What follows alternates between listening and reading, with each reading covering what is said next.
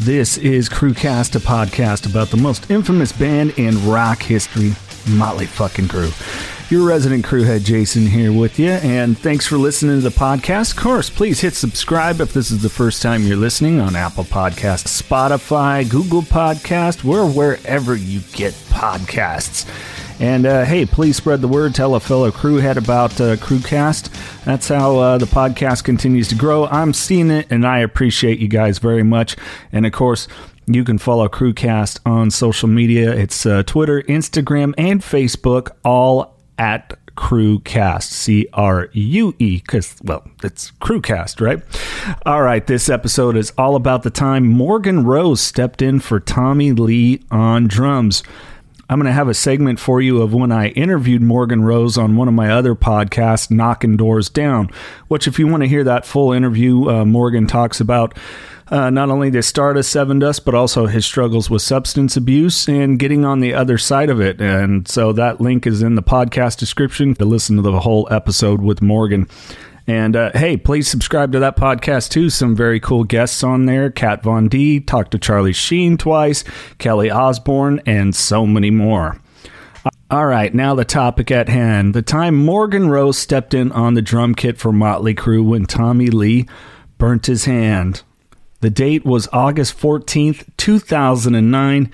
Crewfest 2 was happening, just to give you some relevance. And Tommy Lee was dicking around, I guess. The story goes that he was messing around with sparklers or something like that, and he was drumming with them, and he burnt his hand. Well, in a pinch, when he couldn't drum, he needed to call in someone for backup. He got a hold of his friend, Morgan Rose, the drummer for Sevendust. Morgan sat in on the kit August 14th at Riverbend Music Center in Cincinnati, Ohio. Also August 15th at Michigan's DTE Energy Music Theater, and August 16th in Pittsburgh, Pennsylvania. Earlier that day, on August 14th in 2009, Rose wrote on his Facebook page, "I'm freaking out. Say a prayer for the kid. I'm on a plane right now and haven't heard some of these songs in 10 years. Shit." Well, at the time, there was no official statement on exactly what was going on with Tommy Lee and his inability to play at that show. There were several reports that came out that earlier that morning, Lee was at an Ohio hospital where he had apparently burned his hand and was being treated for minor injury. This was later confirmed that that was the case and that Rose would be performing over the next 3 shows. According to Nikki Sixx, Rose came charging in like a knight in shining armor. This was on Nikki Sixx's MySpace page. Anybody remember MySpace? Yeah. So Lee, when he did appear in front of the crowds, he had his left thumb and forefinger wrapped in bandages and was still taking part of the show. And he did explain his absence as, I quote, "First of all, I suck. I was having fun and I burned myself." And then he handed out a bottle of Jägermeister to the crowd. He did join Motley Crue on stage for the encores of Home Sweet Home, which he played piano. And he did use his right hand banging away on a drum during Girls, Girls, Girls. Now, let's hear Morgan Rose's take on how this all went down. You and I, both huge Motley Crue fans. I'm still pissed at Tommy Lee for not getting me instead of Machine Gun Kelly to play him in the Dirt movie, but I've never got to ask you, what the fuck was it like playing for Motley Crue? So, me and him are good friends. We're close, and so I had gotten home from tour with Sevendust, and the next day I get a call at noon from him. And I'm putting my 1-year-old in the car, and I'm like, I got to answer this, what's up? And he goes, "Where are you at?" I said, "Home." He goes, "Perfect. I need you in Cincinnati, like now." I'm like, "Dude, I just got home." He goes, "Dude, you have to help me. Like, I fucked myself up. I need you to fill in." I'm like, okay, this is crazy, but I have to do it. Long story as short as I can make it. He's like, "I need you to go to the airport now. I will let you know what time you're flying out. Somebody will call you, but pack a bag for 2 weeks at least. And, if you have any gear you want, like sticks or pedals or anything, bring it." So I pack up some pedals and some sticks and a bag, and I'm on my way to the airport, not knowing what time I'm even leaving. And I get a message, an email, and the plane's leaving like an hour and 15 minutes, and I'm 30 minutes from the airport. So I get there. I barely get on the flight. They don't even get my luggage on the flight. I get on the flight, I land, there's a car waiting for me there. They jump me in this car and they're hauling ass and I'm like, where are we going? They're like, we're going to the venue. And I'm like, oh, am I practicing? And they're like, no, they're playing tonight. Oh, shit. And I'm like, playing tonight? And they're like, yeah. And I'm like, okay, well, I must be doing a sound check. There's no fucking sound check. I'm like, well, I got to be able to go up there and listen and play through. No, you can't play because it's a large show. There's bands already going to be playing by the time we get there. I'm like, what the fuck is going on? I get there and he's like, we're doing the whole Dr. Feelgood record. I know 3 songs on the record. Never even heard like Sticky Sweet or Rattlesnake Shake or She Goes Down or anything like that. Never heard that shit. Never even heard it.